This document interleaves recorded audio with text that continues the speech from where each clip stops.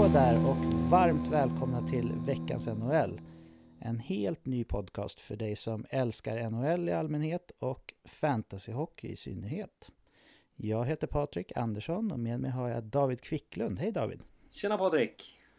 Hur känns det att ha kommit igång med den här podden nu? Det känns magiskt. Det är som en gulddörr har öppnats.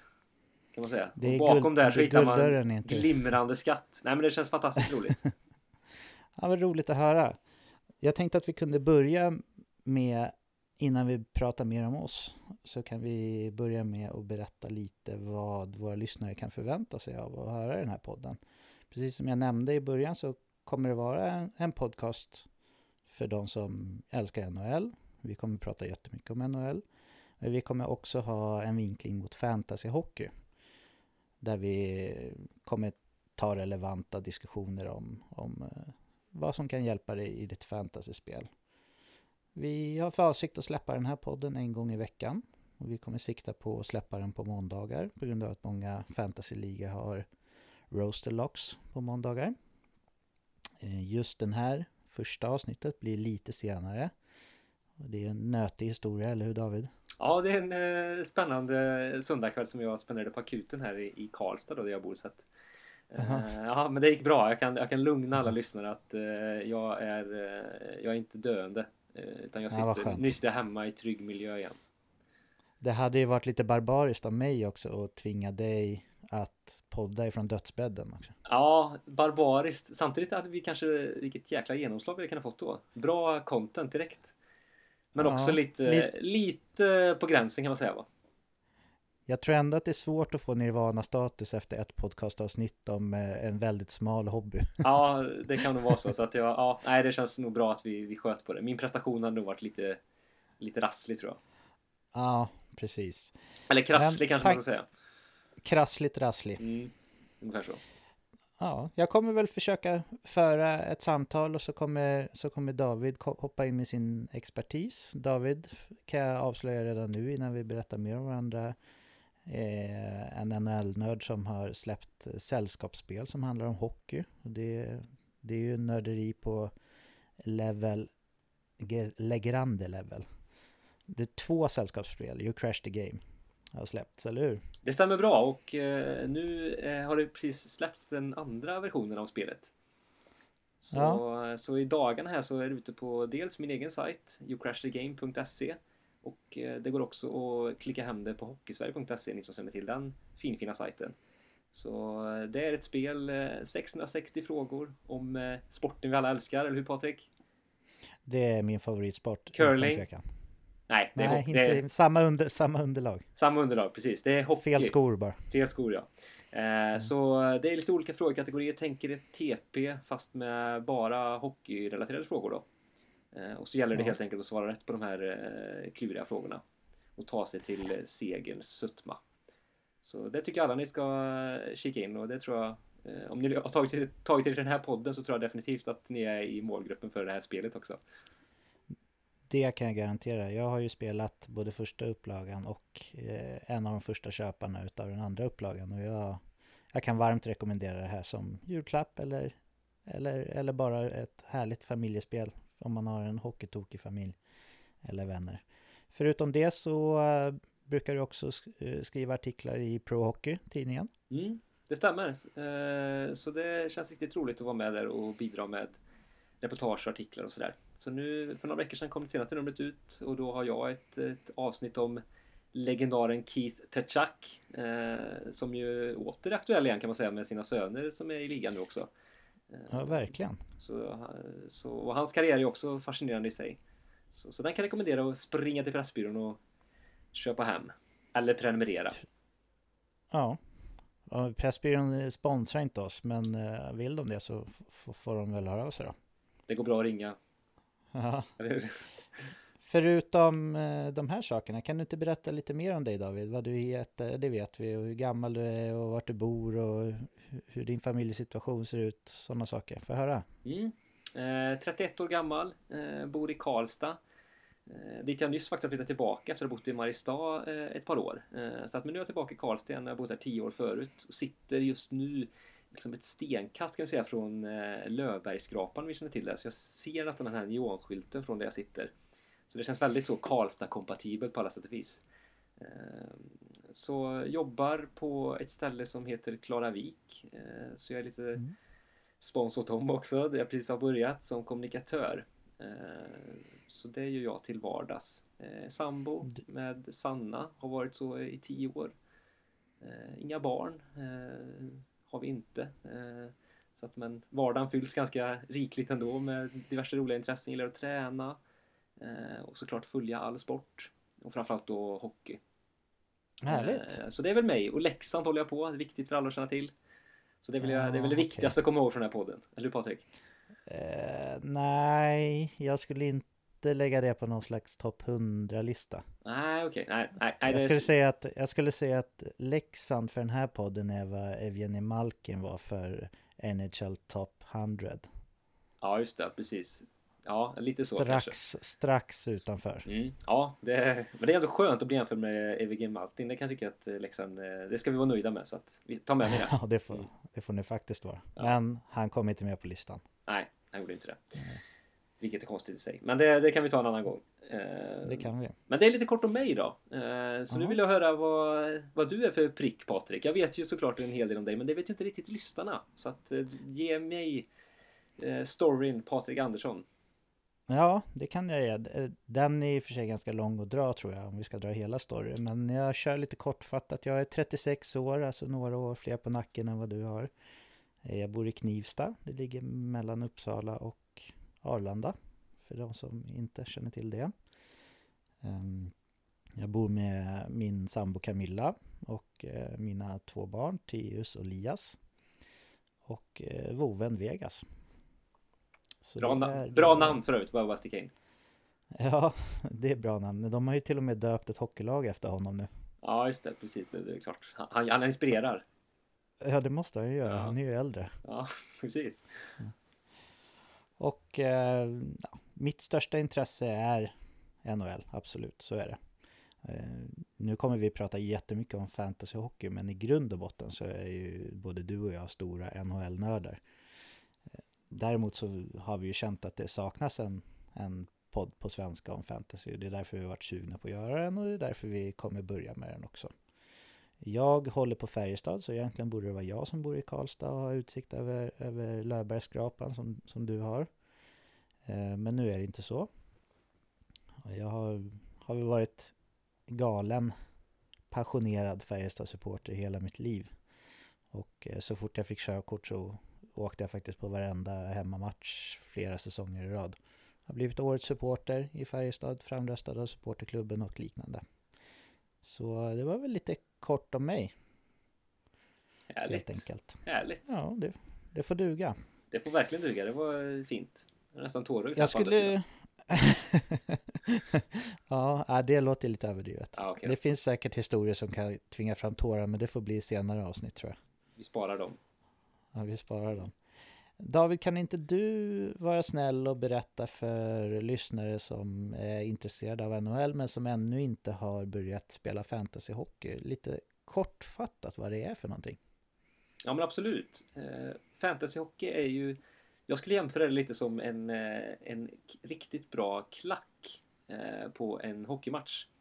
Det kan alltså lyfta ett redan roligt intresse eller en upplevelse till något fantastiskt. En fantastisk upplevelse. Underbar jämförelse. Ja, eller hur? Så det ska jag säga att det kan göra med ditt NHL-intresse. Det är ju helt enkelt att det går ut på att liksom ta ut ett bästa lag, och till skillnad från vissa andra managerspel så gör du det tillsammans med dina bästa kompisar kanske, eller andra du känner i en liga som ni har.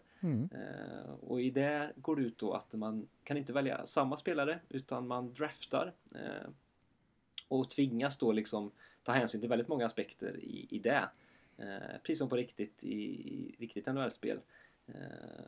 Så att det går det ut på. Och sen gäller det att samla poäng under säsongens lopp. Så då kan man samla poäng på olika sätt, olika kategorier. Det är ju såklart då de givna som ni kanske kan förstå. Det är ju mål, assist, poäng, utvisningsminuter, Men det kan nog finnas mer liksom finare kategorier eller underliggande siffror som synliggörs här också som gör det ännu mer spännande.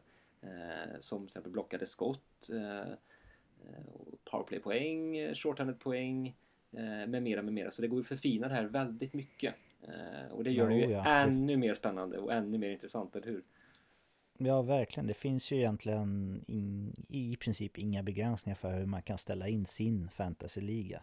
Så om man inte har spelat fantasy tidigare så är väl det vanligaste, tror jag i alla fall, att man hoppar in i en random liga och så får man anpassa sig efter de inställningarna och spelreglerna. Det roligaste tror jag med fantasy, det är om man är ett gäng som antingen att man känner varandra eller att man är ett gäng som kör år efter år och kommer överens om ändringar i regler, inställningar, kategorier och sådana saker. Och det finns också flera olika plattformar man kan spela på. De vanligaste i Sverige tror jag är ESPN och Yahoo. Precis. Hur länge har du spelat fantasyhockey, David? Det är väl kanske 3-4 år ungefär. Jag fick ju en inbjudan från dig och din broder med flera som hade haft en fantasyliga något år eller flera år. Och kände att shit, varför har inte jag varit med på det här förut? Och blev genast sugen och hakade på. Och det ångrar jag verkligen inte. Du vann du första året? Jag tror jag vann första eller andra året. Jag kommer faktiskt inte riktigt ihåg. Men jag vann relativt snabbt. Sådär. Så att det var ju också lite så här att man blev... Naturlig talang. Det ska jag inte sträcka mig till. Men det får jag väl hävda. Eller kanske det är lite tur inblandat ska vi säga. Men inte bara. Så att någonting såg man väl kanske då.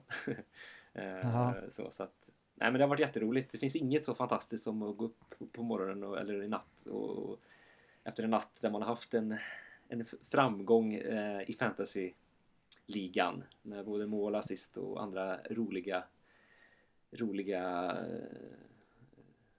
statistik som gör en slag uppåt i tabellen. Det är fantastiskt. Jag skulle vilja slå fast en sak som du sa där till alla kids där ute, att det finns inget roligare än att gå upp på morgonen. Kom ihåg vad David sa nu. Nej, kom ihåg det. Lyssna på Patrik. Visdomsord. Men det är sant. Själv har jag spelat fantasyhockey sedan 2001. Varje år. Det var väldigt annorlunda för 17 år sedan hur en fantasyliga såg ut. Det var mer som de här Dream Team och så som finns i Aftonbladet och liknande. Att man tog ut spelare för ett visst värde. Och sen så varierade de spelarna i värde efter hur de presterade på isen. Men alla kunde ju ha Jeremy Roenick eller vem man nu gillade.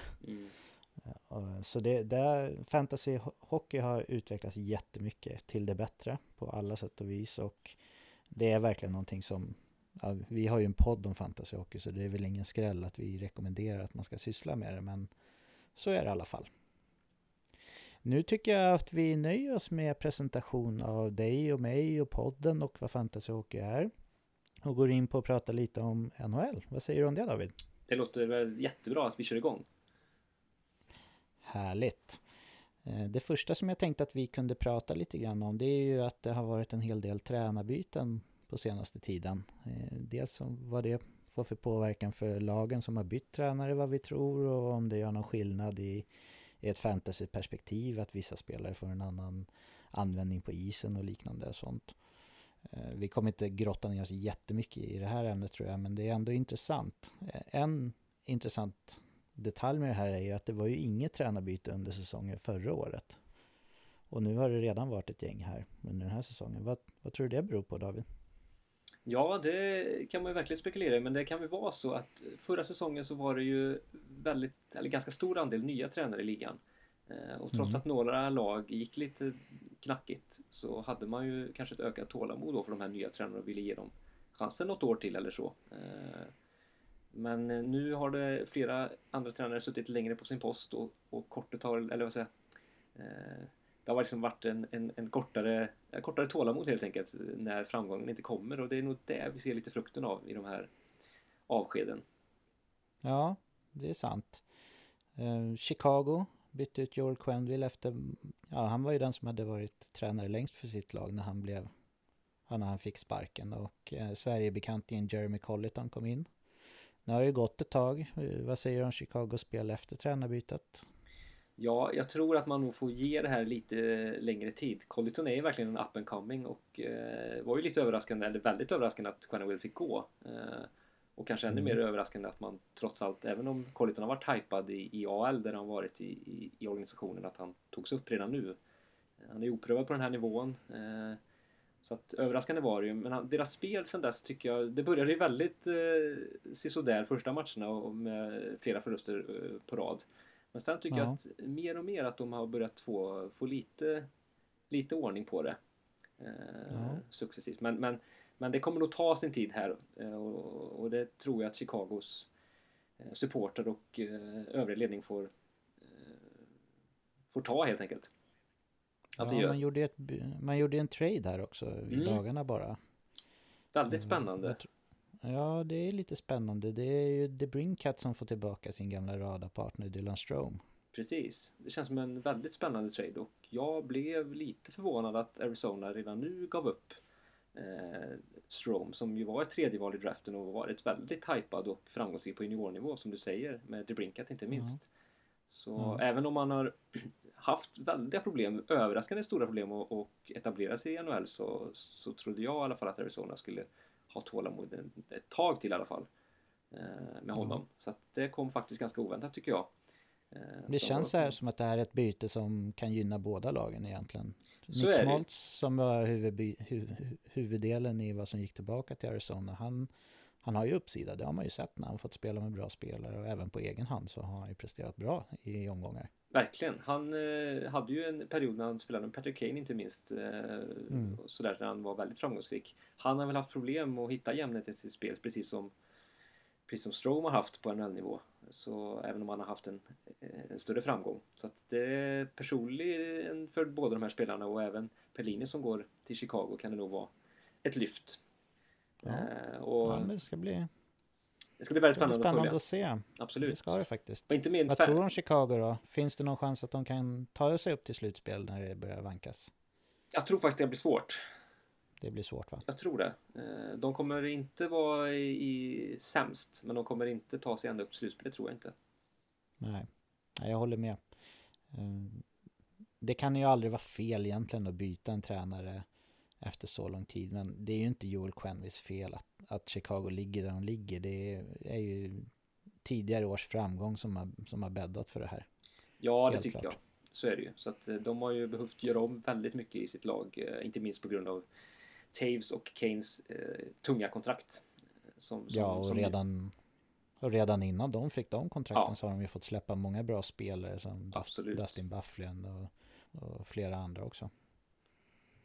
Precis, så efter första Stanley Cup-vinsten där så hamnade de i bryderi redan då så att det har de ju fått leva med länge. Och gjort det bra. Men vi kan väl sammanfatta det som att Chicago, spännande med Jeremy Colliton. Kul också att vi svenskar försöker ta åt oss någon slags ära av det här. Du som Leksing kanske inte har Mora som favoritklubb, men... Nej, det smärtar ju lite då att de har fostrat en som framgångsrik tränare, eller vad du kan säga så det smärtar ju lite grann. Men jag får erkänna att han verkar vara en väldigt duktig tränare. Och i Los Angeles Kings, där fick John Stevens gå. Hej då. Inkom tidigare Vancouver-tränaren Ville Desjardins.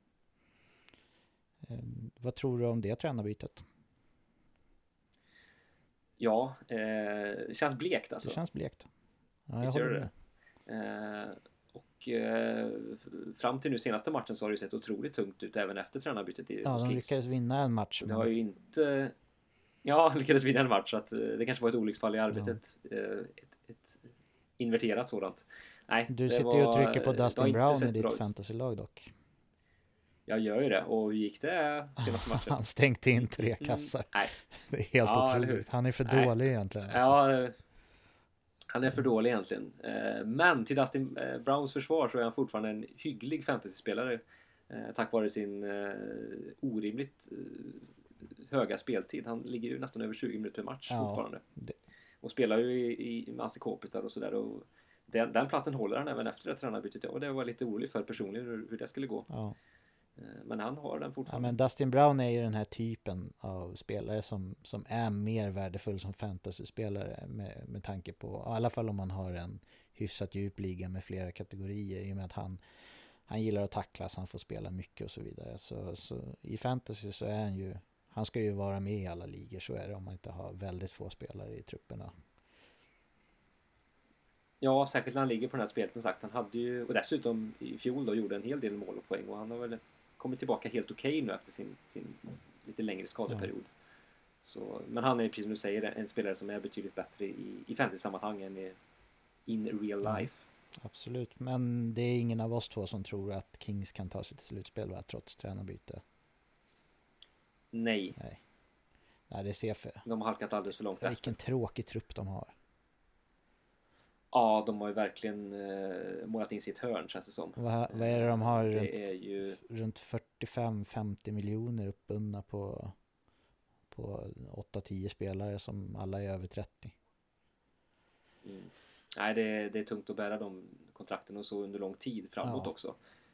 Det är ju Dion Phaneuf är ju ett annat exempel på en spelare som har åldrats väldigt dåligt, måste jag säga. Senast här om natten så såg vi att han gör en riktig indianer till Elias Pettersson också. Jag vet inte om du såg det. Men det känns ju mer som regel än liksom undantag när det kommer till Phaneuf. Ja, men lite hans förfall började ju redan i Toronto. Ja, verkligen. Så att där är ju, han är bara en utav många som har av gamla stötar som nu cashar in i Kings men inte levererar. Ja, bra försökt Kings, men något slutspel det kan ni glömma. Det slår vi fast. Ja, det blir inget slutspel. Edmonton, populära coachen Todd McLellan fick gå, och mindre populära coachen kanske Ken Hitchcock kom in. Vad säger du om det? Också ett väldigt osexigt val. Ja, verkligen. Om man nu kan slänga sig med det uttrycket. Men Ken Hitchcock har ju otroligt lång erfarenhet och har ju ett högt anseende i ligan, och har haft i alla fall väldigt länge. Men han är ju till åldern kommen. Jag tror han är 67 år nu. Och har ju pensionerat sig i några omgångar tidigare. Senast efter Dallas-sessionen där. Så att han skulle göra comeback ännu en gång, det kändes ju oväntat, måste jag säga. Nej. Men är det ett försök från Edmonton? Det finns ju inga toppbackar i Edmonton, och det verkar svårt att få in någon toppback också. Är det här ett försök att få till försvarsspelet, tror du, som de kan rida på längre fram? Eller är det verkligen att de tror att Hitchcock är rätt tränare för den här gruppen? Nej, jag tror att de ser det här som en kortsiktig lösning att rädda säsongen. Och att de har identifierat att försvarsspelet är den största bristen för att nå dit. Så de ser ju det här som en quick fix kanske för att klamra sig upp på slutspelsplats. Det är nog så de tänker, och kanske hitta en lösning på längre sikt därefter utan Hitchcock i organisationen. Det känns som det mest troliga. Man kan aldrig räkna i slutet av säsongen kan man väl göra det om det verkar tydligt, men innan det så kan man aldrig räkna bort ett lag som har världens bästa hockeyspelare i truppen. Det får man nästan inte göra. Nej, verkligen inte. De har ju ändå några skapliga kompisar runt om där som levererar också. Men de skulle ju behöva få med sin bredd lite ytterligare. Och som sagt backsidan också, och målvaktsspelet. Så det finns lite att göra ändå i Edmonton för att lyckas nå upp till slutspelsplatsen som de så gärna vill ha. Verkligen. St. Louis Blues. Så bye Mike Yeo. Joe in med Craig Berube. Vad vet vi om Craig Berube? Jag vet inte mycket om honom. Han var väl en kort session i Philadelphia och ingen större framgång där. Har nu varit assisterande i St. Louis senast och uppgraderats här nu som interim coach till att börja med.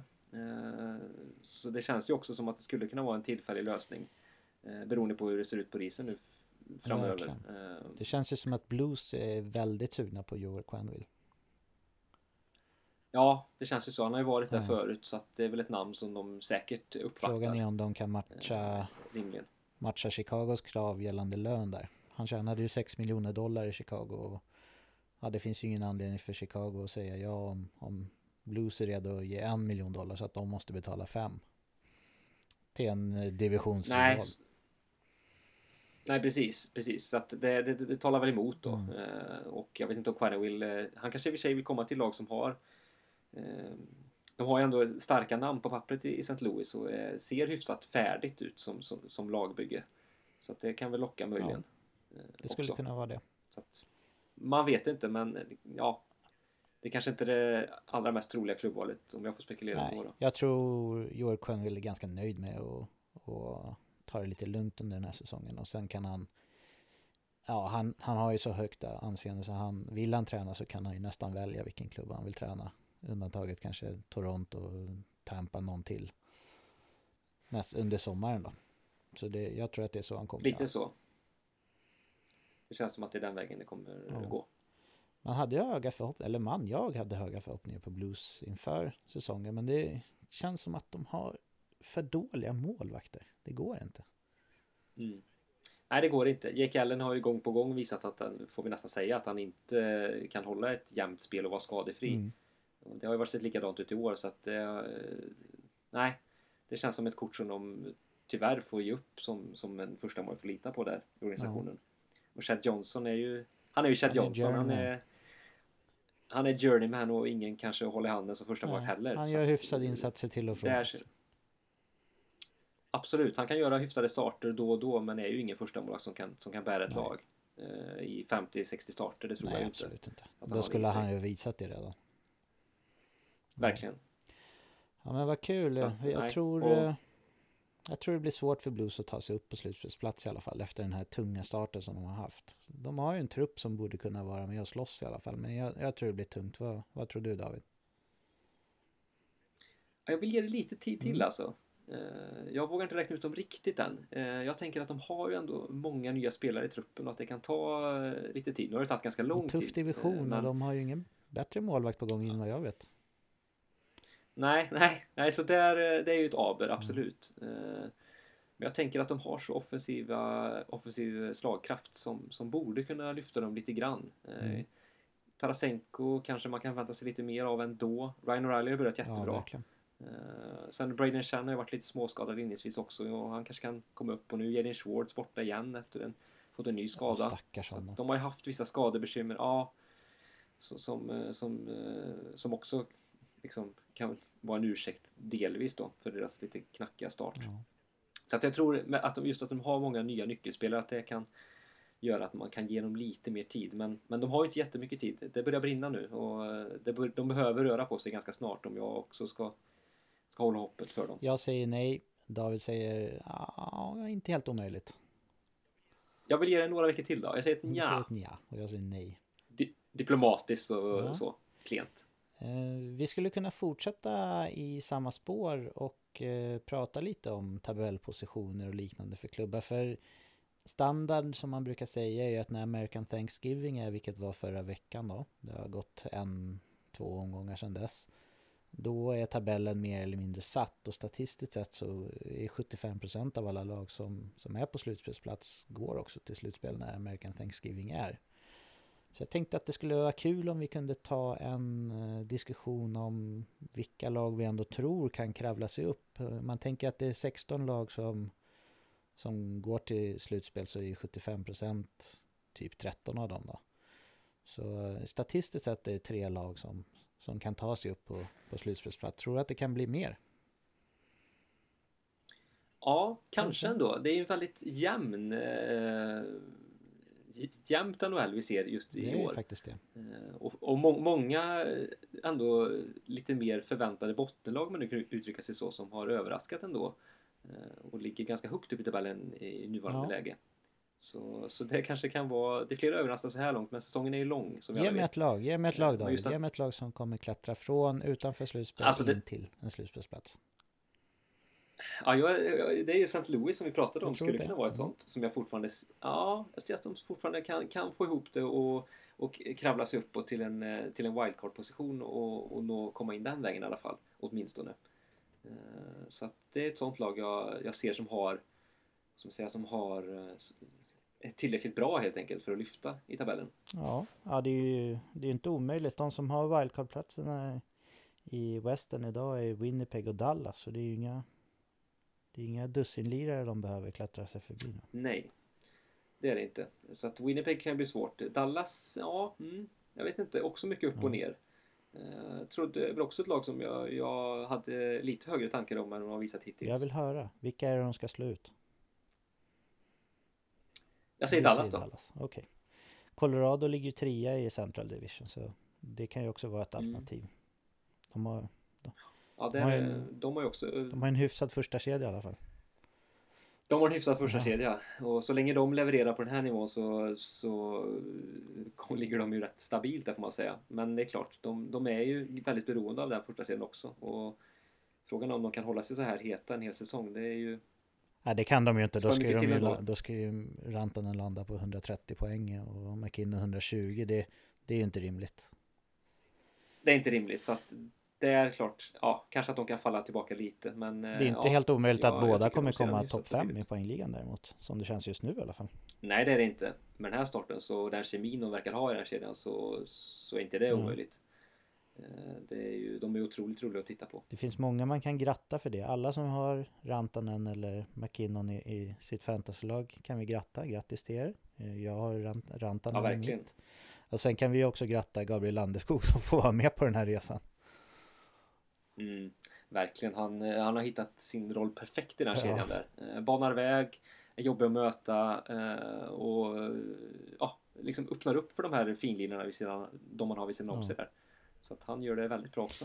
Så man ska inte förringa hans insats, men det är klart han får ju en del, han drar ju nytta också av medspelarna han har där. Ja. Okej, jag säger ett lag också då. Jag är ganska övertygad om att Penguins kommer ta sig i kragen och klättra upp på en slutspelsplats. Nu tror jag att det kommer vara en wildcard-plats per division kanske, troligtvis i Eastern. Och just nu så ligger Montreal från Atlantic Division på en wildcard-plats. Och jag tror att det kommer vara en wildcard-plats även i Metropolitan. Så jag tror att Montreal kommer tappa. De har ju spelat mycket bättre än vad alla trodde, men jag tror inte att det kommer hålla hela säsongen. Och jag tror att Pittsburgh kommer ta sig till slutspel trots stora målvaktsproblem. Och Matt Murray är ju, förutom att han har varit urusel, så är han ju dessutom långtidsskadad nu. Vad säger du om det bettet, David? Ja, det är väl ett ganska bra bett ändå, ett logiskt bett på många sätt. Att Pittsburgh skulle missa slutspel inför säsongen kändes ju helt orimligt. Som en orimlig tanke. Så att nej, där är det något på spåren, absolut.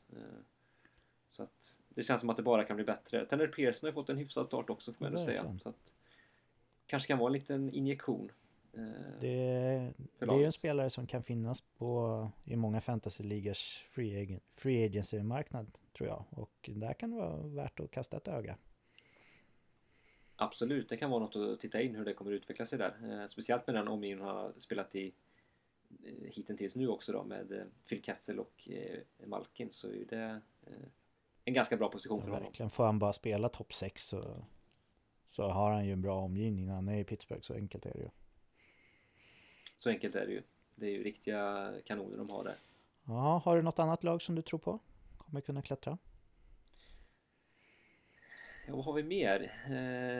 Ge mig lite alternativ så ska vi se vad jag kan... Okej, då säger jag gnuggar händerna här. Att Philadelphia till exempel är 4 poäng från Islanders på 3:e plats i Metropolitan. Vi har...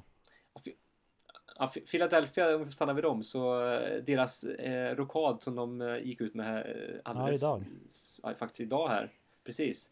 Om att de sparkar sin general manager Ron Hextall kommer ju väldigt överraskande. Väldigt överraskande. Och det är väldigt överraskande. Och jag hade ju hellre sett att coachen hade fått gå i det här läget. Dave Hextall som har varit och är väldigt kritiserad. Det här är ju ett beslut som jag tror rör upp känslorna rätt rejält i Philadelphia. Och jag tror inte på det här. Jag tror att det känns ju som att Dave Hextall har ju en coachstil som han borde få ut mer av det här laget. Jag tror i och för sig, därför så är jag tveksam. Jag tror i och för sig att han ryker också, så fort det kommer in en ny GM. Ja, det tror jag. Men däremot att Hextall får gå, det är otroligt överraskande för mig. Jag tänker tillbaka på Philadelphia för ett par år sedan, så kändes ju deras läge väldigt likt det Kings är i nu. De satt på dåliga kontrakt. Det fanns inte mycket... Det fanns inte mycket ljus, och Hextall, han har ju verkligen trollat och lyckats riktigt bra i Philadelphia med att bli av med alla skit, inte alla men nästan alla skitkontrakt, och han har ju gett Dave Hackstall rätt spelare att han kan förfoga över, men han har ju bara gjort det fel och dåligt. Så jag tycker att det är konstigt att Hackstall får gå. Och sen så, jag tror inte att det var det sista, utan jag tror att Hackstall också kommer få lämna när det kommer in en ny GM. Men att Hackstall fick gå, det överraskar mig faktiskt. Men, Nej, det var väldigt överraskande faktiskt. Men tror du att det kan skaka om så pass mycket att de kan klättra? Nej, jag tror faktiskt inte det. Jag är lite tveksam just om på det. De har ett väldigt bra lag, inte minst offensivt. Så har de ju riktigt bra spelare. Och flera som har visat positiva tecken i år också. Connecting som har börjat komma igång också. Men på backsidan tycker jag att både Provorov och Ghostisper har mer i sig och skulle kunna få ut mer, men där har det sett lite halvsvajigt ut faktiskt mot vad man kunde förvänta sig, även om vi har höga förväntningar på de två. Jag tror att just de sakerna är någonting som talar för att Philadelphia faktiskt kan klättra. Dels om jag tänker på tidigare säsonger när de har lyckats ta sig till slutspel, så har de ändå haft ganska långa perioder med riktigt dåligt spel. Och att Ivan Provorov och Gostisbehere också, men framförallt Provorov inte skulle vara bättre än vad de har visat hittills, det tror jag inte på. Och om man kollar på de senaste 5, 6, 7 matcherna så tror jag inte varken Voracek eller Nolan Patrick har producerat en enda poäng egentligen. Så det finns att ta av i Philadelphia, och det är bara 4 poäng det handlar om. Så jag bettar emot. Jag tror att Philly tar sig till slutspel. Ja, men spännande. Målvaktspositionen är ett frågetecken för mig också, hur de ska lösa det. Det känns som ett problem, ständigt problem för den här klubben. Så att, det är väl också ett litet problem. Ja, sen Ron Hextall egentligen. Ja, precis. Han får gå och ställa sig själv. Han är nog jättesugen på det. Dra några sköna slashings. De hade väl i och för sig några bra säsonger med Steve Mason, men han var väl också hyfsat skadedrabbad där för mig när han var som bäst. Ja, han hade ju någon säsong där han var ju väldigt bra, men sen så var han, som du säger, skadedrabbad och väldigt ojämn. Så att de har ju inte, och Brian Elliott har inte blivit den succén kanske man förväntar sig, men han har inte varit en stabil utpost de har sökt heller. Verkligen inte. Det känns ju som att skadad också mycket. Hela föreningen, hela organisationen går och väntar på att Carter Hart ska blomma ut och bli den här supermålisen som alla förväntar sig av honom. Ja, precis. Det känns ju som att det är han som står på tillväxt och är verkligen på lut där nu och knackar på dörren rejält. En sista här som du får säga vad du tror om Edmonton då. Med tränarbyte, världens bästa hockeyspelare, andra bra. De ligger idag 3 poäng bakom Vegas på 3:e plats i Pacific. Jag tror inte att vi kan räkna med något wildcard till Pacific i och med att Central är så stark, men 3 poäng upp till Vegas och dessutom 2 matcher mindre spelade. Vad tror du om Edmontons chanser att kravla sig upp på den här 3:e platsen? Calgary och San Jose känns ju hyfsat givna som topp 2-lag i alla fall. Ja, men så är det ju. Här är ju den 3:e platsen där är ju lite halvöppen då, kan man säga ändå i den här divisionen. Så att, men jag har ingen bra känsla ändå. Så jag säger nej. Vilka tror du tar den 3:e platsen i Pacific då? Ja, kan det bli Vegas ändå? Det kan det bli. Ja, de har ändå börjat komma igång så smått. Nej, det kan inte bli det. Nej, det kan det inte. Det är klart att det kan. Tror du inte det? De har haft en bra course, de har haft fina underliggande siffror egentligen hela säsongen, och nu har de ju börjat vinna också. Så, och Marc-André Fleury har varit sig själv på senaste tiden. Så, ja, och Max Pacioretty har ju börjat komma igång också. Så det är ju också ett väldigt gott tecken för det såg man ju inte komma.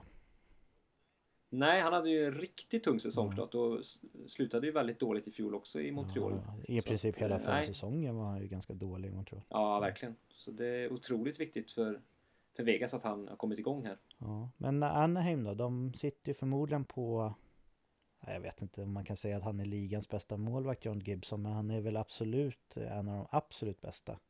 Och har man en riktigt bra målvakt så kan det också bära långt. Vad tror du om Anaheim? Ja, de har ju haft också väldigt mycket skador här inledningsvis. Också en del spelare som finns mer att hämta av. Jag tänker faktiskt på Rickard Rakell, ett exempel som hade en väldigt fin fjolårssäsong och även säsongen dessförinnan, men står väl på 4 mål bara än så länge. Så där har visat positiva tendenser senaste matcherna, så att kan man få igång honom så visst.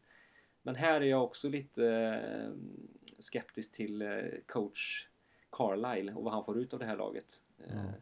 De har ju väldigt dåliga underliggande siffror också. Sämst i ligan tror jag. Så det tar väl om att ja, det är nog till och med så. Så att tittar man på på de siffrorna så ser det ju inte så hoppfullt ut faktiskt. Att de ska ha en resa uppåt i tabellen.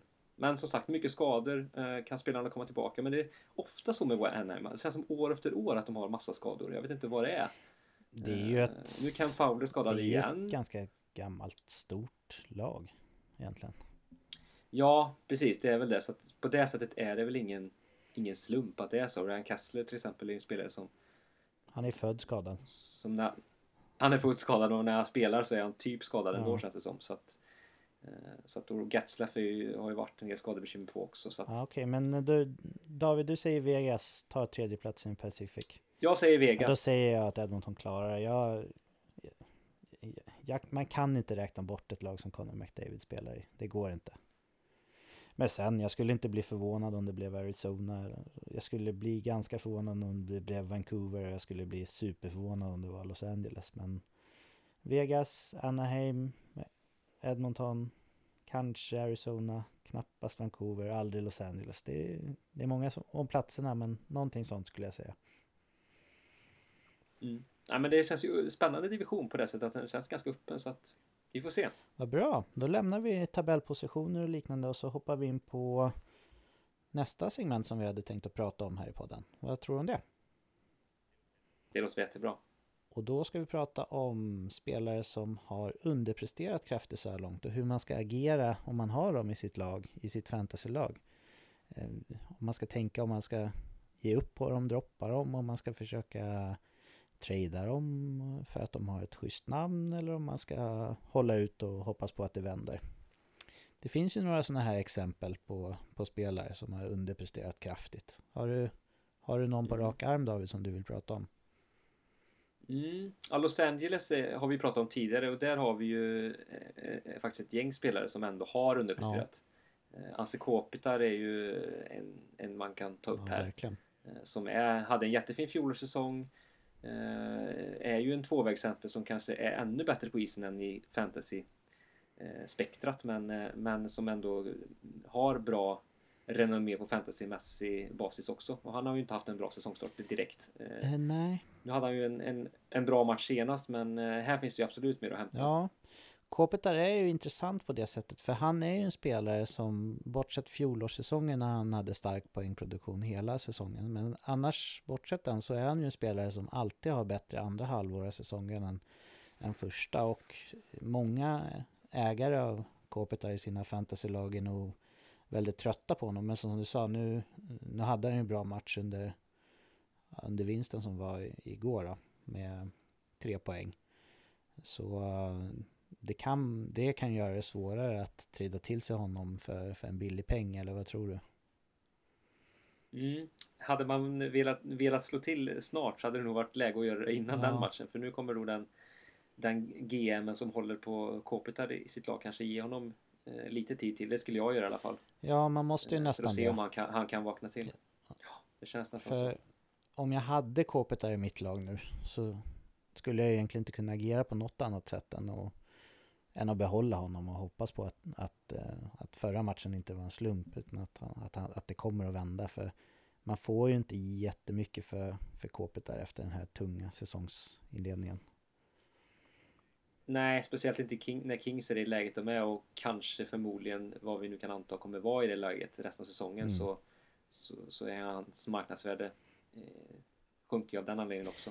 Kings känns ju som en av få givna sellers när det kommer till trade deadline. Nu är det långt kvar till dess, men det känns som att några av deras ändå bra backar kan säkert ryka, och Hagelin går väl säkerligen för något 3:e, 4:e val, någonting sånt och så vidare. Så ja, jobbigt när man draftar såna här spelare som sviker när säsongen drar igång.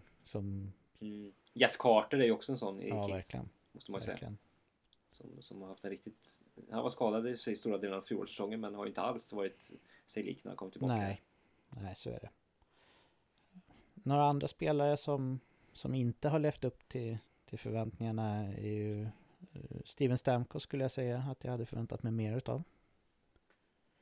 Ja, absolut. Han har ju gott ställt i laget, så att det är inget problem så att fara på taket. Men för personlig del så för Stamkos har det inte alls varit en särskilt fin säsongsinledning som i fjol då, när han och Kucherov fullständigt krossade hela skytteligan och poängligan första månaderna. Det har inte alls varit en explosionsstartande inledning för hans del. Nu har ju... Så att det är ju andra spelare som har klivit fram. Braden Point inte precis. minst. Nu är det ju Point och Kucherov som är lekkamrater vad det verkar. Och på pappret om jag vore tränare för Bolts så skulle jag gilla att ha det så, för Steven Stamkos är ju en spelare som ska kunna göra målen själv också. Nu, han är ju inte lastgammal även fast han har varit med länge. Så han ska ju inte ha tappat touchen vad gällande målskytt. Han är väl en av de aktiva spelarna som är högst skottprocent, om inte den högsta i hela ligan. Så att Kucherov spelar med Point känns smart, tycker jag.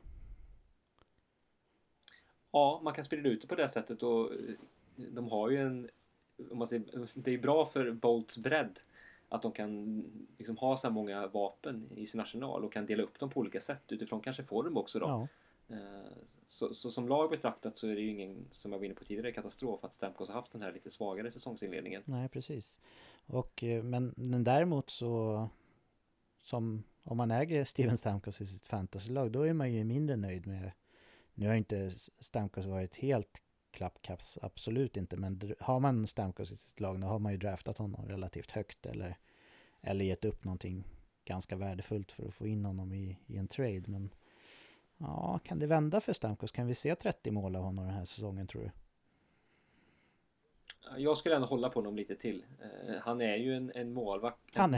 Alla vet inte det, men han är en målvakt.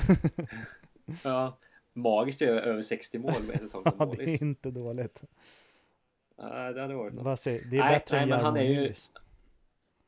Ja, det säger en del. Det säger en del. Ja, vilken lirare. Ja, nej, men så att han är en målskytt av rang och som kan komma in i de här stimmen. Så att jag skulle ändå ge det lite tid till. Han hade ju en fjolårssäsong där han blev mer och mer av en playmaker, så kanske är det att den trenden fortsätter då, men jag skulle hålla lite mer på Stamkos faktiskt i tid. Ja, men kollar vi genomsnittspositionen som spelarna draftades på, så gick ju Steven Stamkos med all säkerhet före Braden Point i draften. Och skulle man kunna göra, om jag satt på Steven Stamkos nu och blev erbjuden Point, då skulle jag ju tacka ja till den traden. Ja, jo, det är inget dumt sätt att se på saken idag faktiskt. Man måste ju vara lite strategisk som GM för ett fantasylag och tänka att man får inte hänga upp sig på vilken plats de draftades på, utan kan man förbättra sitt lag, då ska man göra det helt enkelt. Nej, men så är det absolut. Så att det gäller att vara handlingskraftig. Ja, så är det. Andra spelare som hade succéartade säsonger förra året, högst oväntat, som Eric Stahl, William Karlsson, de har inte heller öppnat lika bra, men det var inte så många som hade förväntat sig samma säsonger av dem i år igen, hoppas jag, eller vad tror du?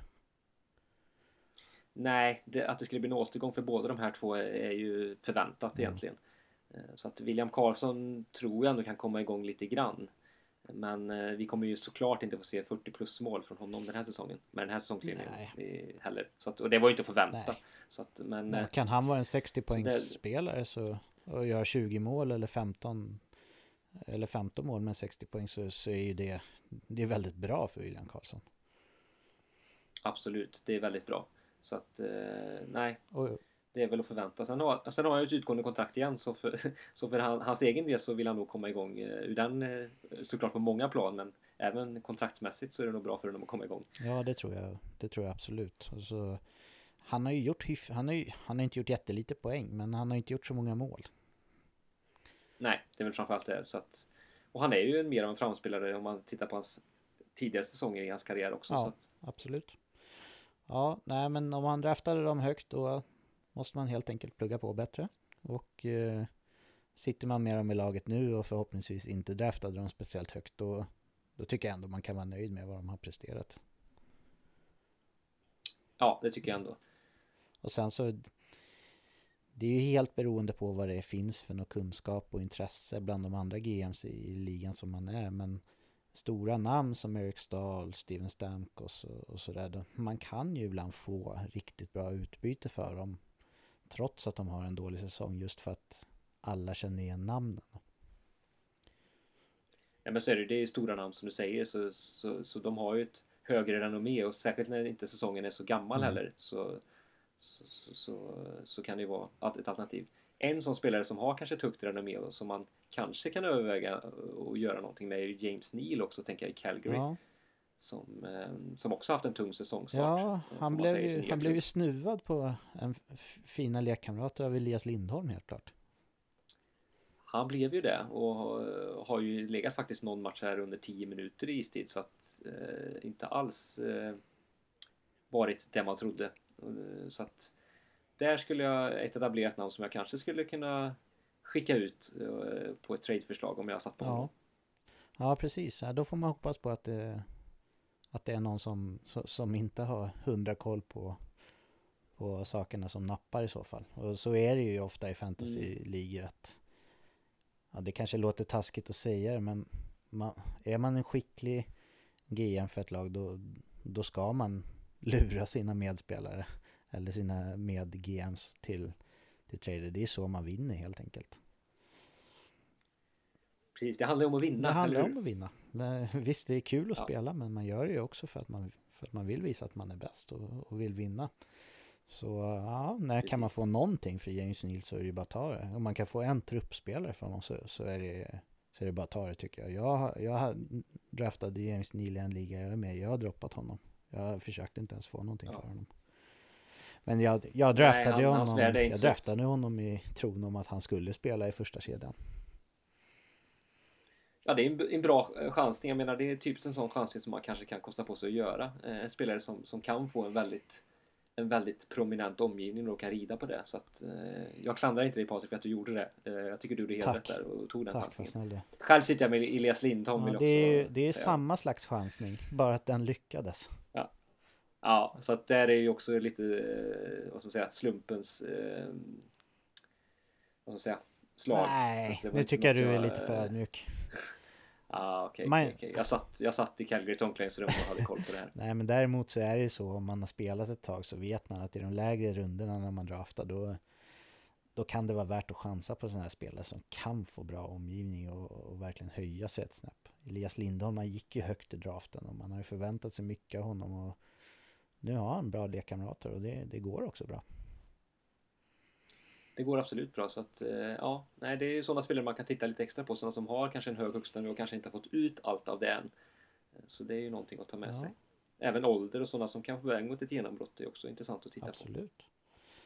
Många använder sig av Dynasty-funktion i sina fantasy-ligor. Det är ju att man får behålla spelare ett visst antal år beroende på vad man har för inställning på ligan, och där blir ju yngre spelare per automatik mer värdefulla. Jag menar, Sidney Crosby skulle ju aldrig gå för säg Patrik Laine i en draft i en sån liga till exempel. Nej, precis. Nej, så där kan man tänka lite annorlunda och kosta på sig att tänka lite annorlunda. Sen är det ju a young man's game som vi känner till, så att de yngre dominerar ju även på isen i ligan nu. Ja, det ska gå undan. Det är inte dumt att resonera så överlag. Nej, absolut. Om vi tänker i andra änden då. Nu har vi pratat om några spelare som har underpresterat i början eller presterat sämre än vad man räknade med. Det finns ju också exempel på tvärtom. Spelare som har presterat bättre än vad man trott på, och som om man har draftat de spelarna så har man förmodligen gjort rejäla klipp för de inte gick så tidigt. Har du någon sån spelare som vi kan ta en diskussion på hur man ska resonera om man i sin trupp just nu? Ja, Jeff Skinner är väl ett väldigt bra exempel, typexempel. han har ju haft en explosionsartad säsongsinledning får man säga vid sidan av Jack Eichel där och i ett Buffalo som har gått som tåget särskilt den sista tiden. Ja, verkligen. 9-0-1 sista 10 tror jag. Ja, det är galet alltså.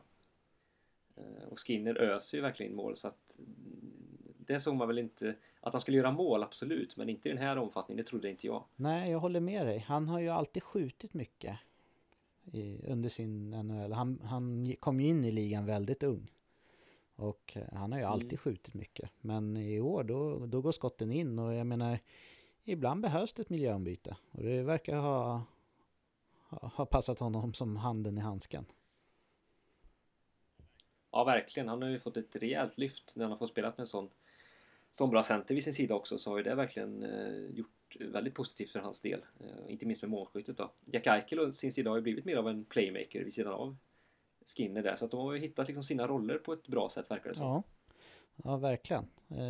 Fin duo som har många fina år framför sig dessutom. Hur ska man resonera när man har de här spelarna i truppen? Ska man sitta glatt och nöjt i båten och vara riktigt nöjd över att man draftade en spelare i 10:e till 15:e rundan som kanske borde gått i topp 5-rundorna eller ska man försöka sälja högt och få in ett mer erkänt namn i truppen? Hur ska man resonera om man har Skinner till exempel? Skinners värde kommer ju aldrig bli högre eller aldrig ska jag inte säga men just nu har han ju väldigt högt marknadsvärde. Det ska man ju komma ihåg. Så det beror väl, är det så att du sitter på ett lag där du kanske då behöver ha in en riktigt bra back till exempel som är svåra både för GM i riktiga NHL och för oss att få fatt på så skulle det kunna vara faktiskt ett alternativ i det här läget att skeppa Skinner för hur konstigt den kan låta. Det skulle jag kunna tycka. Ja, nej, men det är ju faktiskt. Det är ett klassiskt drag i fantasyhockey. Att man har en spelare som har överpresterat som man säljer högt mot någon spelare som man räknar med kommer ha en bättre andra halva. Så absolut, om jag hade Skinner i truppen, jag skulle inte känna mig jättenervös för att bli lurad om jag sålde honom nu för att man får ju ett bra utbyte för Jeff Skinner om man tradar honom nu. Nej men det får man absolut så att ja, kanske att, även om det känns ju så här, det tar ju emot att trada en spelare som går väldigt bra för stunden. Ja. Men på sikt så kan det ändå visa sig klokt. Ett annat exempel är ju Thomas Chabot. Han gick ju förmodligen inte superhögt i drafter. Om man ens blev draftad i alla ligor. Han har ju haft en fantastisk säsongsinledning. Vad tror du om Chabots fortsatta säsong här, David? Ja, han kommer ju att vika av lite grann i sin poängproduktion inte minst. Så att det är väl också en spelare som skulle kunna har ju ett väldigt stort värde och som kanske inte kommer ha samma värde resten av säsongen. Så att visst, det skulle man också kunna göra ett litet klipp kanske. Även Matt Duchene tänker jag om man sitter på honom som också har haft en väldigt fin säsongstart. Tvivlar på att han kan hålla den pace han har just nu poängmässigt. Nej, det blir nog svårt. Framförallt om man blir kvar i Senators. Nu har det i och för sig ryktats lite om att han pratar om en kontraktsförlängning i Ottawa, men annars känns ju han som en spelare som skulle kunna bli en superrental i ett annat lag vid trade deadline. Och då är det svårt att veta vad det gör för spelarens värde. Det beror på vad man får för roll och sådana saker. Ja, säg att han skulle gå till en contender typ Winnipeg så skulle han kanske inte få. Nu är han ju verkligen the go-to guy eller liksom den de litar på i Ottawa. Och det kanske han inte skulle vara i ett riktigt bra slutspelslag så att ur fantasyperspektiv kanske inte det skulle vara så positivt för honom då. Även om det skulle vara ett stort tillskott för det laget han går till. Man får tänka lite så. Alltså logiken säger en ju när man tänker efter att det är väl klart att det är bättre att spela för ett bättre lag. Men samtidigt så har det ju jättestor betydelse vad man får för någon roll på isen och hur mycket man får spela och i vilka situationer man får spela. Om vi går tillbaka till Chabot så jag blir mer och mer övertygad om att den här killen är på riktigt. Alltså jag är inte dum, han kommer inte göra 90 poäng, det vet jag om. Men förutom att han är ju det enda offensiva vapnet de har på blå linjen i Ottawa som det ser ut just nu. Och dessutom så har de inte supermånga starka forwards heller. Så mycket av spelet i uppbyggnadsfasen går genom Chabot. Och han får spela mycket. Det kommer inte ändras. Han skjuter jättemycket. Mest bland alla backar tror jag. Och han tacklas en del och blockar ganska mycket också. Så det här är en riktigt monster. Och visst, man kan byta bort Thomas Chabot, men då ska man verkligen kräva ett rejält utbyte för honom. Så ser jag det i alla fall. Nej visst, och speciellt som du säger att han levererar de här andra sidokategorierna. Om han har med dem så ska man nog tänka efter både 1 och 2 gånger. Ja. Så där, ja. Nu har jag ju tradat bort Chabot i en liga. Jag draftade Chabot redan förra året i alla ligor jag var med i och i år också. Så jag är ju inte förvånad över att det här kommer. Och han har ju varit en favorit hos mig ända sedan jag såg honom i JVM när han blev utsedd till turneringens bästa spelare. Så ja, jag säger emot mig själv lite grann. Men jag fick bra utbyte i traden. Så jag hoppas att jag inte har gjort bort mig. Men jag är hyfsat övertygad om att Thomas Chabot är på riktigt. Och att det här är en back som hör hemma i topp 5, topp 7 i backarnas poängliga för ganska lång tid framöver faktiskt. Ja visst, framtiden är ljus för honom. Han är ju som du säger så pass ung och har framtiden för sig. Så att det tror jag absolut. Ja. Max Domi är ett exempel på en annan spelare som har börjat mycket starkare än vad jag hade räknat med. Ja verkligen, han har ju fått en riktig nystart i Montreal där. Tillsammans med Jonathan Drouin som också är en spelare som har fått ett lyft i och med Domis inträde till klubben också. Så ja, han har fått en väldigt fin säsongstart. Ja, verkligen. Sen tror jag där att frågan är om han och Montreal som du var inne på tidigare någon kommer kunna hålla uppe det här resten av säsongen. Det är väl kanske lite Det tveksamt. tror inte jag. Och i Max Domis fall så är det en spelare, om jag hade haft honom i mitt lag och jag kunde få en bra spelare, alltså en spelare som är åtminstone säg 60-65 poängs garanti, då hade jag bytt direkt. För jag har svårt att tro att han är så här bra.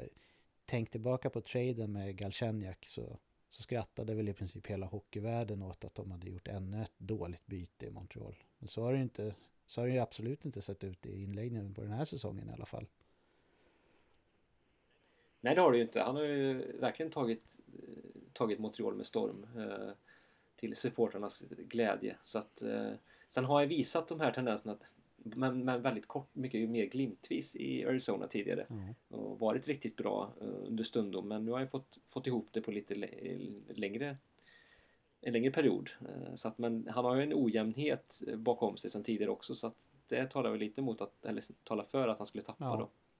Absolut. Nej, men har man Max Domi och man kan få någonting hyfsat för honom nu, då är mitt tips slå till. Gör det. För jag håller med dig Patrik där. Jag tror också det är ett bra tips här. Nu är det helt olika situationer så man kan inte jämföra dem rakt av. Men jag kommer ihåg inledningen på säsongen när Subban och Webber bytte klubbar. Då började ju Webber mycket starkare än Subban också. Och det var mycket snack bland de här gamla hockey people eller vad man ska kalla dem om att Nashville hade gjort ett dåligt byte och så vidare. Men ja, det vet vi ju alla hur det ser ut nu och hur det känns framöver. Att det var inte till Montreals fördel direkt. Nej, verkligen inte. Så att man får väl utvärdera den här traden också lite längre fram. Just nu ser den ju väldigt bra ut, men vi får se på lite sikt hur det ser ut. Ja, men jag tänkte att vi kunde ta tillfället i akt när vi ändå pratar, David, och prata lite mer om målvakter. Målvakter är ju ett väldigt speciellt släkte, dels som personer men även i fantasy så är de ju väldigt speciella. Just med tanke på att de är så få. Man har ju, beroende på vad man har för inställning i liga, men 1 eller 2 målvakter i sin roster, och även om man inte har lika många kategorier så blir ju målvakterna extremt viktiga. Har man 1 eller 2 målvakter och en presterar betydligt sämre än vad man har räknat med eller en presterar betydligt bättre än vad man har räknat med, då gör det jättestor skillnad för ens totala ställning. Så målvakter är hårdvaluta i fantasy, eller vad säger du, David? Verkligen. Särskilt om man har med och starter som en kategori, så är det ju otroligt viktigt att få med sig 2 stabila första målvakter som dels har en stabil form och som dels är skadefria. Och det har ju visat sig lättare sagt än gjort för flera utav första målvakterna i ligan den här säsongen. Ja, verkligen. Den här säsongen har ju varit nästan omöjlig att förutse när det gäller målvaktspositionerna. Vi ser situationer i Boston, i Edmonton, i Calgary, i Pittsburgh och även på andra ställen där det inte alls blev som man hade räknat med när man gjorde sina egna draft-rankingar innan. Och, ja, hur tycker du att man ska resonera om man har halkat efter i målvaktskategorierna, David? Är det värt att ge upp till exempel en elitutespelare för att få in en målvakt som gör starter hela tiden och vinner ganska mycket matcher? Vad säger du? Det kan nog vara värt att göra det. I alla fall om man har med en mängd målvaktskategorier och du gör det som du var inne på väldigt stor skillnad. Så då kan det vara värt att titta på någonting. Men då tycker jag man ska agera ganska snart. För att i takt med att matcherna går och det finns färre matcher kvar att liksom plocka hem, till exempel nummer starter om man har den kategorin, så blir det ju de har ju mindre och mindre inflytande i takt med säsongen lider, kan man säga ändå då. Så att jag tycker man ska agera ganska snart här i så fall. Men det kan nog vara läge att göra om man halkat efter det. Ja, för det är riktigt tufft att kämpa sig tillbaka i målvaktskategorierna om man halkar efter där. Det är det faktiskt. Och det finns egentligen det man har som verktyg som GM i ett fantasylag om man har halkat efter. Om vi räknar bort att sitta som en dead fish och hoppas på att det vänder, så är det ju egentligen att ge upp någonting riktigt bra för att få in en målvakt. För målvakter är verkligen högvaluta i fantasyhockey just på grund av att de gör så stor skillnad. Ett annat alternativ är om man är väldigt snabb, så kan man plocka in en free agent när en första målvakt blir skadad i ett lag för en längre period. Då har man garanterade starter och wins. Har du några andra tips man kan göra om man har halkat efter, David? Du nämnde det väl ganska bra och också har då koll på precis de lagen som kanske har en konkurrenssituation på målvaktssidan och det vacklar lite grann just nu, vem som ska ta första spaden. Hålla lite extra de lagen under lupp närmsta tiden kan nog vara ett bra tips. Och då eventuellt plocka upp någon av de här förväntade andra målvakterna då, som då kanske ändå får läge och slå igenom det rejält. Ja, det finns ju ett par. Det finns väl om vi kollar i Boston till exempel, så har ju Halak gjort det fantastiskt bra under säsongen. Tuukka Rask har ju haft lite personliga bekymmer också, men Halak har varit bättre när han har stått. Hur tror du där? Tror du att det kommer fortsätta så eller kommer det vända? Det tror jag faktiskt att det kan komma att vända. Jag tror att Tuukka Rask på sikt kommer att ta tillbaka första spaden här ordentligt också. Så att jag skulle nog inte sätta på Halak, som har visat sig vara en lite ojämn figur i kassen. Han kan ha perioder där han briljerar. Ja, det är en streak i målvakt, det är han helt klart. Så där jag såg en sån period under World Cup 2016 var han ju grym. Precis, det är ett jättebra exempel. Sen så finns det väl något mytiskt slutspel han gjorde med Washington mot Montreal. Är det med Montreal mot Washington? Är det inte så? Precis, då var han ju redan av väggen där och konkurrerade mer eller mindre ut Carey Price där.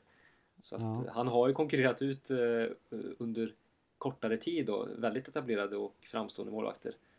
Men han är ju ojämn som sagt och kan ju falla tillbaka rejält. Så att jag är lite tveksam här om man kommer lyckas liksom vara första målvakt och konkurrera ut Rask på riktigt. Jag vet inte riktigt om det kommer att ske faktiskt. Ja. Men Halak är ändå ett av alternativen som man kan kanske hitta på free agent-marknaden om man har halkat efter målvaktskategorierna. Absolut, hålla pejl där så absolut. Ett annat alternativ är ju David Rittich i Calgary som det ser ut just nu så är han deras första alternativ. Just nu i alla fall. Kan det fortsätta vara så under säsongen, tror du? Ja, alltså Rittich kommer ju lite från ingenstans ändå, får man säga, att trots att han är lite äldre så har han ju, var ingen man trodde skulle få så här många starter och kanske liksom nämnas i samma andemening som första målvakt i NHL när säsongen började direkt. Så nej, precis. Det är ju förvånande. Mike Smith har ju varit skadad delvis och svajig delvis, så att men jag tror precis, en helt vanlig Mike Smith. Ja, exakt. Så det är som han brukar vara. Så att, men jag tror att en skadefri Mike Smith när säsongen tuffar på här kommer återta spaden även likt Tuukka Rask då faktiskt. Även när det kanske inte ser ut så just nu. Han hade en vinst här och en bra match senast Smith, så att det kanske är en tendens som kanske kan hålla i sig, jag vet inte. Ja, nej, du har nog rätt. Men det är också en målvakt som man kan spana in. Det är ett bra lag han står för också. Så. Det är det ju absolut. Mm. I Pittsburgh då, nu är Matt Murray långtidsskadad så där, där kan man inte säga att någon ska konkurrera ut honom just nu. Men innan han blev skadad så var det faktiskt så att Casey DeSmith fick de flesta starterna. Mm. Nej, så det är ju precis. Och särskilt om han är tillgänglig nu på free agent-marknaden så är det ju ett jättebra alternativ att plocka upp. Särskilt om det verkligen. blir, som du förutspår Patrik, att Pittsburgh kommer göra en rejäl resa upp, och det tror jag också. Så är det ju en målvakt som kanske kommer få en del vinster också. Ja, han kommer väl få dela kassen lite med Tristan Jarry, antar jag. Men i och med att han redan hade mer eller mindre konkurrerat ut Matt Murray så måste man ju anse honom vara första målvakt åtminstone under Murrays skadeperiod. Hur tror du det ser ut när Murray kommer tillbaka sen? Ja, det är ju, Murray har haft en mardrömsstart ändå, får man ju säga, på den här säsongen, och har ju faktiskt, om vi ska vara helt ärliga, haft det lite svajigt i säsongsspelet. Han har ju haft två väldigt fina slutspel, helt otroliga slutspel egentligen. Men nu när han ska ha behövt stå på ena ben och inte haft Marc-André Fleury som en liksom, något att hålla i handen, så har det varit lite sådär. Så att, men jag tror ändå att de har investerat så pass mycket i Murray, och jag tror de kommer ge honom en rejäl chans till åtminstone. Ja. Det känns så ändå. Men ja, hans säsongstart har ju inte varit så bra direkt, om jag uttrycker mig milt. Nej, verkligen inte. Om vi vänder blickarna västerut och kollar på Edmonton, där det dessutom har varit ett tränarbyte. Där känns det ju just nu som att Koskinen är första alternativet i kassan. Så känns det för mig i alla fall. Vad tror du? Ja, det är nog, om man ska titta på något målalternativ just nu, så skulle jag säga att det är det bästa tipset kanske. Koskinen jag tror han faktiskt fick de 2 första starterna, inte missminner mig, när Hitchcock kom in. Och det är ju ett tecken kanske på att han är kanske den som Hitchcock vill ge chansen allra mest. Talbot stod väl senaste matchen, och då blev det torsk. Det blev dåligt. Då blev det dåligt och torsk. Så att ja, är Koskinen ledig just nu så passa på, tror jag. Pausa podden, plocka upp Koskinen, kom tillbaka. Bra. Ja, så gör ni. Nej, men jag håller med. Edmonton har de tjänar ingenting på, alltså om man jämför med Pittsburgh där man har investerat i Matt Murray, eller om man jämför med Boston där Tukarask är mer eller mindre en ikon, så Edmonton har ju inte investerat någonting i Cam Talbot. Han har kontraktsår nu, och ja, om Koskinen visar sig vara på riktigt, så de har ingenting att förlora på att satsa på honom. Och jag menar, han är ju ingen ny målvakt. Han har ju haft en väldigt bra karriär i Europa och i Ryssland tidigare, så han är beprövad och han verkar vara på riktigt. Så ja, där kan det nog vara snabba, och ja, nu har ni ju gjort det redan eftersom att ni pausade podden, men ja, bra gjort, säger vi till då. Ja, grattis, då vet ni vem ni skyller på i så fall. Jag sa inget, Patrik. Jag sa inte pausa podden. Nej, den här är för mig. Den här är på mig. Jag tror ju att Edmonton tar sig upp på slutspelsplats, och de kommer vinna många matcher, och jag tror att Koskinen kommer ha 70% av starterna. Ja, det är nog inte omöjligt faktiskt, så som det ser ut just nu. Nej. Ja, vad kul. Vi avslutar fantasy-snacket där för den här gången, och blickar framåt lördag med den här veckans Europa-match, eller matcher vad man ska kalla den. Det är ju nytt för i år att varje lördag så är det ju åtminstone en match som börjar riktigt tidigt, och det är ju väldigt uppskattat som europeisk NHL-nörd att ha en match tidigt på lördagarna. Eller vad säger du, David? Ja, det är fantastiskt. Det räddar ju hela helgen. Eller hur? Nej, men det är magiskt att få de här matcherna på hyfsade tider. Det känns ju fantastiskt roligt. Särskilt nu när vi blickar framåt lördag med den matchen som vi har framför oss då. Ja, herregud. Det vattnas i munnen. Känner du det? Hur kommer han ta sig emot? EK65 is coming back to the capital of Canada. Welcome back. Eller blir det snarare boo? Ja, det blir väldigt spännande att se. Och det kommer vara känslosamt. på vilket sätt får vi ju se. Men det blir ju otroligt spännande att följa. Och jag tror att Erik Karlsson är väldigt tänd inför den här matchen. Han har ju kommit igång nu också. Han har gjort det. Så att han kan nog leverera rejält. Det känns så. För er som inte har fattat det än så är det alltså Ottawa hemma mot San Jose på lördag. Klockan 19.00 va? Jag tror det. Det är ju, alltså den matchen den är ju mytisk på förhand. Ja, det känns så. Det är ingen vanlig grundseriematch precis. Nej. Alltså Erik Karlsson är ju också den här typen av spelare som han njuter av de här stora matcherna. Det här är ju ingen match som gäller någonting annat än 2 poäng egentligen, men det blir ju ändå det. Alltså efter klubbytet och allt strul som var innan och allt strul som har fortsatt i Ottawa även efter att Erik Karlsson lämnade. Det finns ju verkar inte finnas något golv för jävligheterna där, så det här är en stor match och det ska bli spännande tycker jag att se hur han tar sig emot i Ottawa av spelarna, av supportrar, av klubben och framförallt hur han kommer prestera. Det kan ju sluta hur som helst. Han skulle kunna göra 5 poäng känns det som den matchen. Ja, han kommer vara grymt taggad. Det är väl mer om han kan liksom hitta rätt bland alla känslor han har. Säkert bär inom sig där. Så att, men ja, jag unnar verkligen Erik Karlsson en riktigt stor match den här matchen. Jag med. Det vore så jäkla kul alltså. Ja, var sitt bästa jag. Det vore så härligt också. För han har ju faktiskt varit bättre nu senaste matcherna. Det ska man ju absolut säga. Men han har ju inte haft en sprudlande säsongstart direkt. Så det vore verkligen härligt om man kunde få trycka dit sitt gamla lag ändå då. Ja, verkligen. Så, det kan jag unna honom. Ja, men det ska bli kul. Jag ser fram emot den matchen och det tror jag det är många som gör också, inte minst i Sverige. Men ja, fenomenet i sig också med tv-match, det är någonting vi hyllar här i veckans NHL. Mer sånt. Det är ett fantastiskt initiativ och det gillar vi NHL-nördar i Europa. Verkligen. Ja, David, jag är jätteglad att jag har fått tagit den här måndagskvällen till att snacka NHL och fantasy med dig, men det är faktiskt dags att runda av nu. Hur tycker du att det känns efter ett avsnitt så här? Känns det bra? Det känns skitbra. Det är fantastiskt kul det här, Patrik, att få dela det här med dig. Och snacka hockey och sådär. Det är ju, vad finns det bättre att göra? Det är helt otroligt roligt. Ja, nej, jag kan inte komma på någonting på rak arm faktiskt. Typ inte.